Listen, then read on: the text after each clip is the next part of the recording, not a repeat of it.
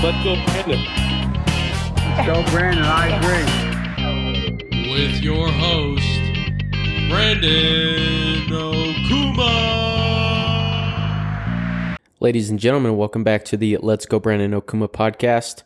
On this episode, we'll be talking about Joe Rogan's censorship, countries starting to ease on COVID mandates, inflation, and Joe Biden using taxpayer money to fund crack pipes for the drug addicts. So what we've been seeing for the last few weeks is the crazy left trying to deplatform and censor Joe Rogan. And the reason for that is because he has on people that they don't like. And Joe Rogan has a famous podcast. He has on people from different walks of life, people on who have different stances, and he has a conversation with them. But the thing the left doesn't like is that he has on people that don't have the same narrative as they do.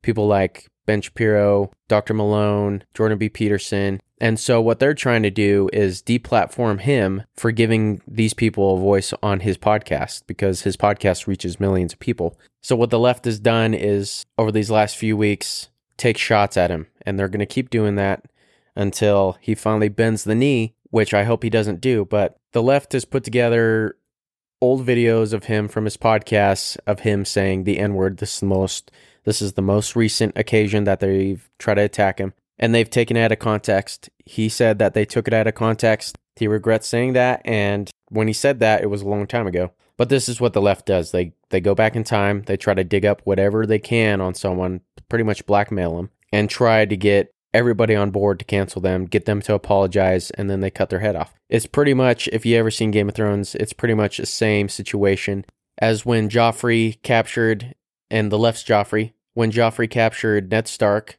lied about something he did, and then they pretty much said, look, you can apologize and live in front of everybody, or we'll kill you. Well, he apologized, but Joffrey still decided to cut his head off, and this is basically exactly what happens. Once you bend the knee and you apologize, the left doesn't care. Liberals do not care if you do apologize. Your apology means nothing to them. They want to show their power, and then they want to get rid of you, which is exactly what they're trying to do to Joe Rogan. So they came out with that video of him saying all the different N-words, saying the N-word multiple times on different occasions. Now, Joe Rogan is not a racist person. Multiple people have come out and said that. The intent behind him saying that word was not racist. The left is just trying to get a rise out of everybody else because they know this could be the dagger that puts him down. And we've seen this all too many times already. We know exactly what kind of game they're playing. We know what's going to happen if you apologize. And Joe Rogan should not apologize at all. He should tell him to kick rocks. It'd be funnier if he actually sent this out as an apology instead. I've spent a lot of time, Joe, slating everybody in the company. Backstage, I'm starting fights off everybody. I've ridiculed everyone on the roster. And I just want to say from the bottom of my heart, I'd like to take this chance to apologize to absolutely nobody. The double champ does what the he wants. Let me raise this. This is what I want to do. This is what I do. For the love of God, Joe Rogan, please let this be your apology to them. And for everybody else who the left tries to censor, let this be your apology to them. Do not apologize. Tell them to shove it. Because if you do that, enough times, they're just going to give up. They're going to say, shoot, we can't get this guy. He's too good. He's not going to bend the knee. So we can't cut his head off and get rid of him. Now, Joe Rogan is starting to get that knee. He's starting to get that knee bent a little bit. What he had to say about that video going out was, and I quote, "There's nothing I could do to take that back. I wish I could, but obviously that's not possible. I do hope that if anything, that this can be a teachable moment." Don't do it, Joe. Do not do it. You got too many people behind you supporting you. And actually what the sad thing is that people like The Rock and Spotify and Andrew Yang, those two people and that entity were showing support for Joe Rogan, and then they had to do a flipperoonie because the left didn't like it. Here's what The Rock had to say after Joe Rogan posted his video of him at home, after Joe Rogan explained why he had certain people on his podcast when everybody was getting upset at him first, trying to cancel him off the start. and he explained, hey, I have certain people on my podcast. Many of them are qualified. All the things that we've talked about already that you called misinformation turned out to be true. There's a reason why I'm having these people on is because I like to ask them questions, see what they think on certain topics. Well, The Rock was showing support for him. This is what The Rock said as a reaction to that video that Joe put out. He said, great stuff here, brother. Perfectly articulated. Look forward to coming on one day and breaking out the tequila with you. And then the singer, India Ari, or however you pronounce it, I don't even know who she is. She's the one who posted the videos of Joe Rogan saying the N-word. And after that, The Rock withdrew his support for Joe Rogan. The Rock pretty much told Joe Rogan, hey man, I support you, and then he walked around him, grabbed a big old knife, and did his thing, stabbing him in the back. This is what Dwayne The Rock Johnson had to say about that. He said after the video came out, he was not aware of the slur before his earlier comments, but now I've become educated to his complete narrative. It was a learning moment for me. The Rock can go pound sand. It blows my mind how you can support someone like that, and then the minute you get flack from it, you turn around and stab him in the back. And Andrew Yang did the same thing. Andrew Yang came out tweeting saying that Joe Rogan isn't racist, and then the left erupted on Andrew Yang, and he flipped the script again. And this is what Andrew Yang had to say after he got flack from the left, ended up deleting his tweet supporting Joe Rogan. He said, I deleted the tweet because it was wrong-headed. It also hurt people, which is never my intent. I'm sorry, I'm learning, and appreciate those who reached out to express their feelings. Whatever happened to the saying, sticks and stones may break my bones, but words will never hurt me? I think the problem with the left is that their parents never taught them that. So here they are. Words hurt you. We're living in a world now where sticks and stones may break my bones, but words probably hurt me worse. And it doesn't just stop there, you guys. Spotify is doing the same exact thing. Some of the employees got butthurt about things that he said, or the fact that he's even part of the Spotify team, that Spotify's paying him lots of money to exclusively have him on their app. But this is the statement that Spotify issued to their company and the people who were whining and being big old whiner babies about this whole thing. They said, there are no words I can say to adequately convey how deeply sorry I am for the way the Joe Rogan Experience controversy continues to impact each of you. Not only are some of Joe Rogan's comments incredibly hurtful, I want to make clear that they don't represent the values of this company. I know this situation leaves many of you feeling drained, frustrated, and unheard. I think it is important you're aware that we have had conversations with Joe and his team about some of the content in his show, including his history of using some racially insensitive language. Following these discussions and his own reflections, he chose to remove a number of episodes from Spotify. He also issued his own apology over the weekend. And then they went on to say, while I strongly condemn what Joe said, I agree with his decision to move past episodes from our platform. I realize some will want more, and I want to make the point very clear, I do not believe that silencing Joe is the answer. So that's from Spotify. It's not going to stop. People are going to continue to hammer Spotify, Joe Rogan, trying to cancel him because they know that they're gaining ground on him. And what Joe needs is a strong support system. So if you haven't heard of Rumble, Rumble is another app, and you can post videos, you can interact with people. It's pretty much the same kind of stuff. And Rumble has offered to pay Joe $100 million over 4 years to bring all his episodes over, because Spotify and Joe have taken off over 113, or they've taken off about 113 of his episodes off Spotify. They're no longer there. Spotify has bounced those out.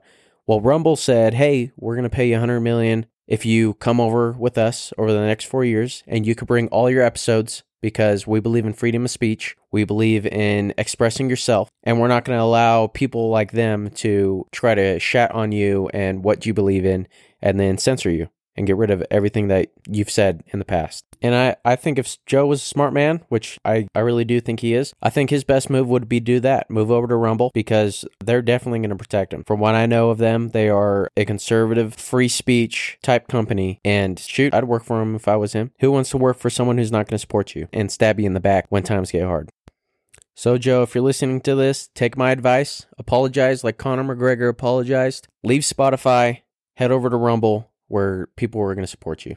In all this bad, there is some good news going on in the world. Multiple countries now have started to lift their COVID mandates, reopen up their countries, because they're finally realizing that Omicron isn't as deadly of a variant. And the thing that we've been saying over a year is that we're just going to have to live with this. And so countries are starting to realize that. They're starting to open up their countries, lift mandates, which is a good thing. Some of the countries across the sea, like Denmark, who became the first EU country to lift all COVID-19 restrictions. Other places like Sweden and the UK have also started to lift restrictions around the countries, open it up, because we'll never really get rid of COVID. And the minute you come to terms with that, the better off we'll be. So what's kind of comical is that over the last year, conservatives have been saying this is something we just got to live with. COVID's not going away.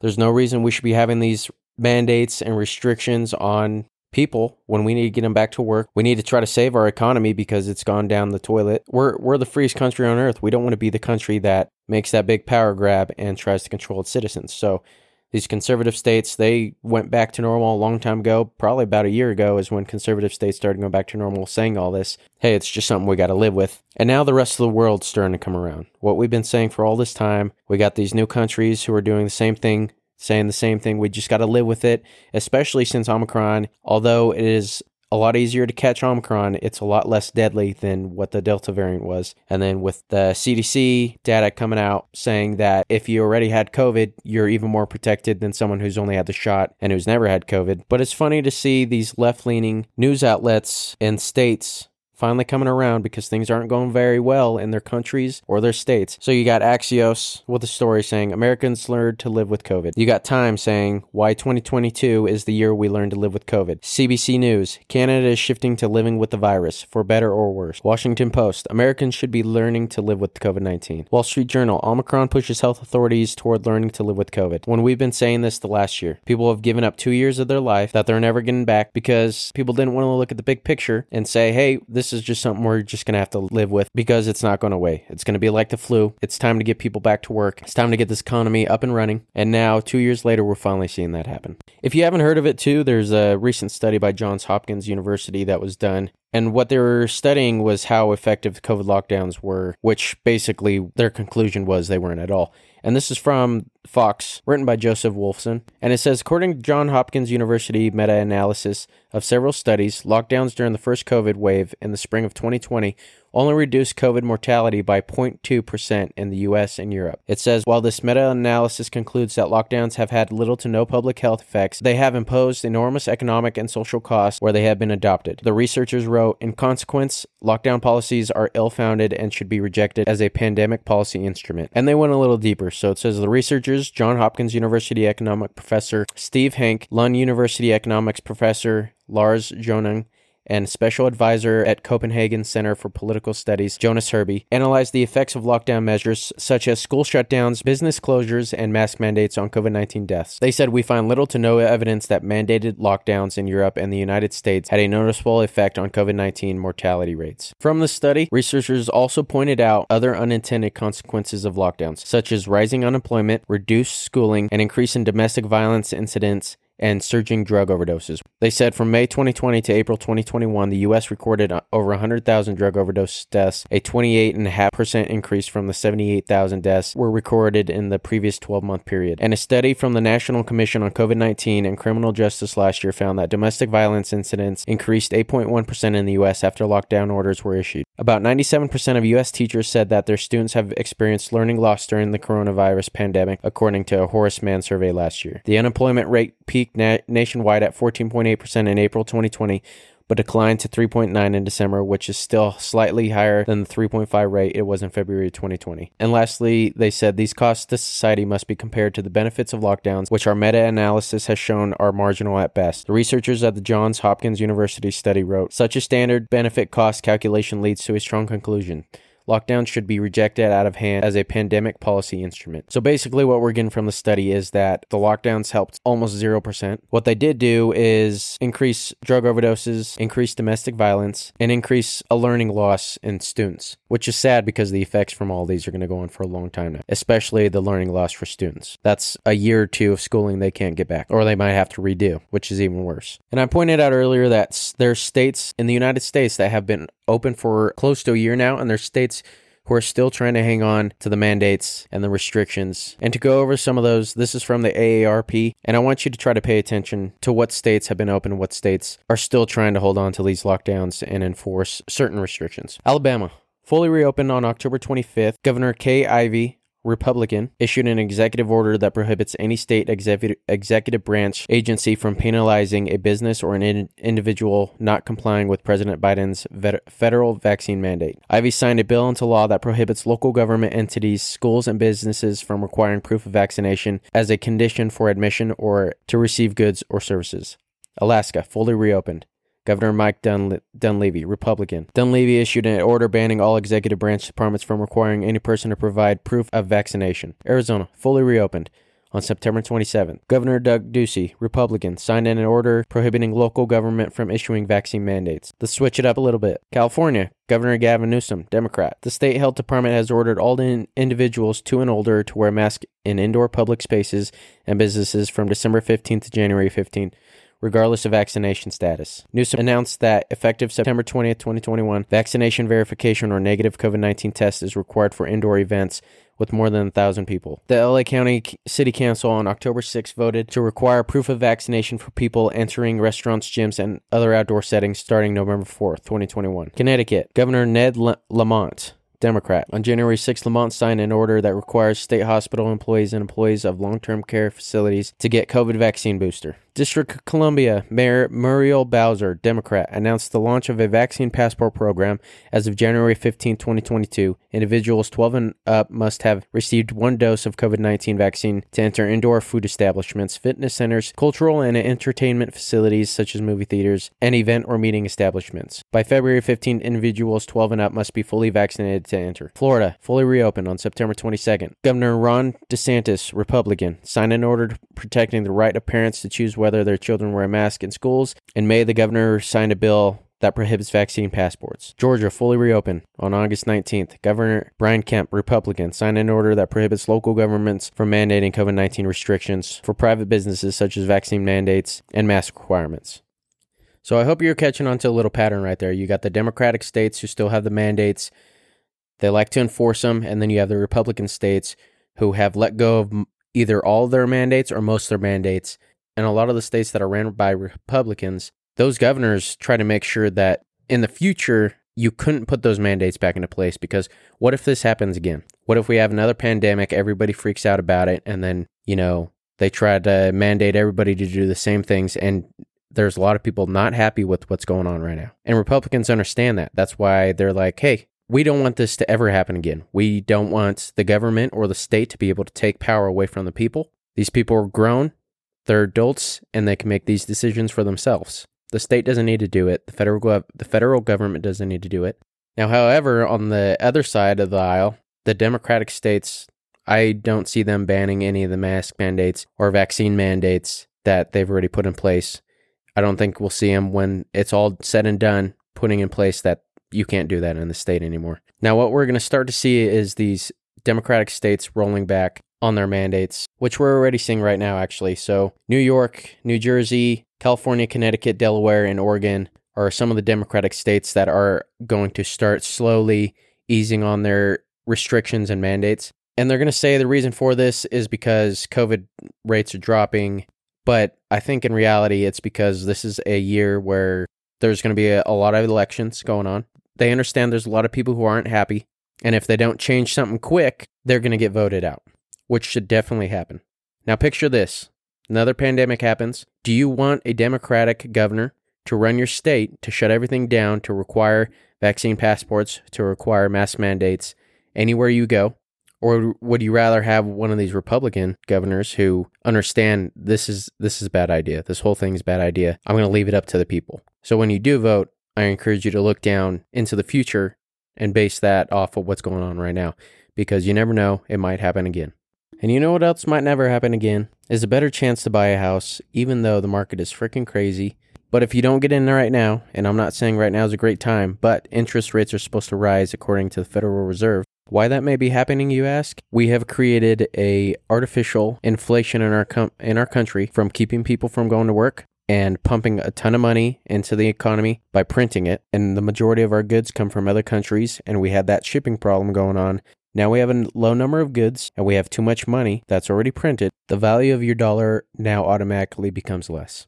If you're not surprised by this, it's because I think we all saw this coming. According to Bloomberg, the Consumer Price Index probably jumped 7.3% in January from a year ago, the largest annual advance since early 1982, according to the median projection in a Bloomberg survey of economists. And just to go over the inflation rate over the last about 5 years. About 5 years ago, in 2018, it was around 2%. 2019, a little lower than 2%. 2020, around 2%. But dipped down underneath 1%. 2021, we started off and it was just underneath 2%. Ever since Joe Biden's been in office, it has jumped from just below 2% all the way up to 7%. Now you see why they call it Bidenflation. And we are extremely lucky because if Biden passed his Build Back Better plan, where he planned to spend trillions and trillions of dollars, money that we don't have, and what's comical is that he said it's not going to charge the taxpayer anything, even though I don't know if he knows, but the government gets money from taxpayers to pay for everything. So technically the money would actually come from you. So he just lied about it, probably because he thinks some people are dumb enough to believe him. But if he passed that, then, I mean, we're already screwed. But if he passed that, we would be even more screwed. We're already seeing increase on groceries. We're already seeing increase on fuel. We went to the grocery store the other day and it cost $160 to fill out maybe 3/4 of our cart. And that was at Walmart. But I think people need to buckle up because the way inflation is heading right now, it's not looking good for us. But you know what? Although Biden didn't get his Build Back Better plan passed through that would have cost us trillions of dollars, instead he's going to spend your taxpayer money to fund crack pipe distribution. And he's doing it all in the name of racial equity. According to the Washington Free Beacon, the Biden administration plans to spend $30 million on a program that will provide smoking kits to vulnerable communities. The $30 million grant program, which closed applications Monday and will begin in May, will provide funds to nonprofits and local governments to help make drug use safer for addicts. Included in the grant, which is overseen by the Department of Health and Human Services,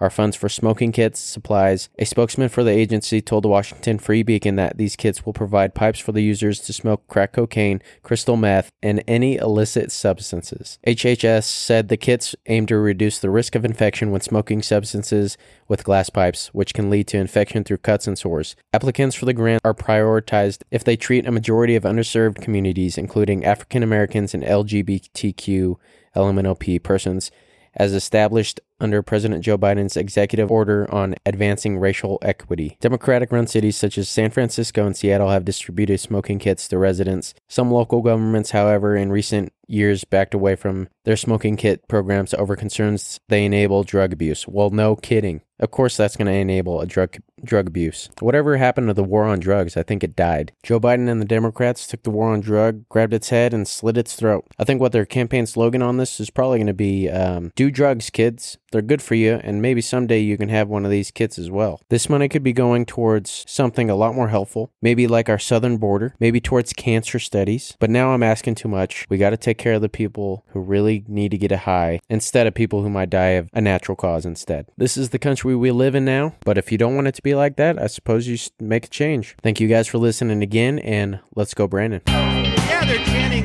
Let's go, Brandon! Let's go, Brandon. Let's go, Brandon. I agree.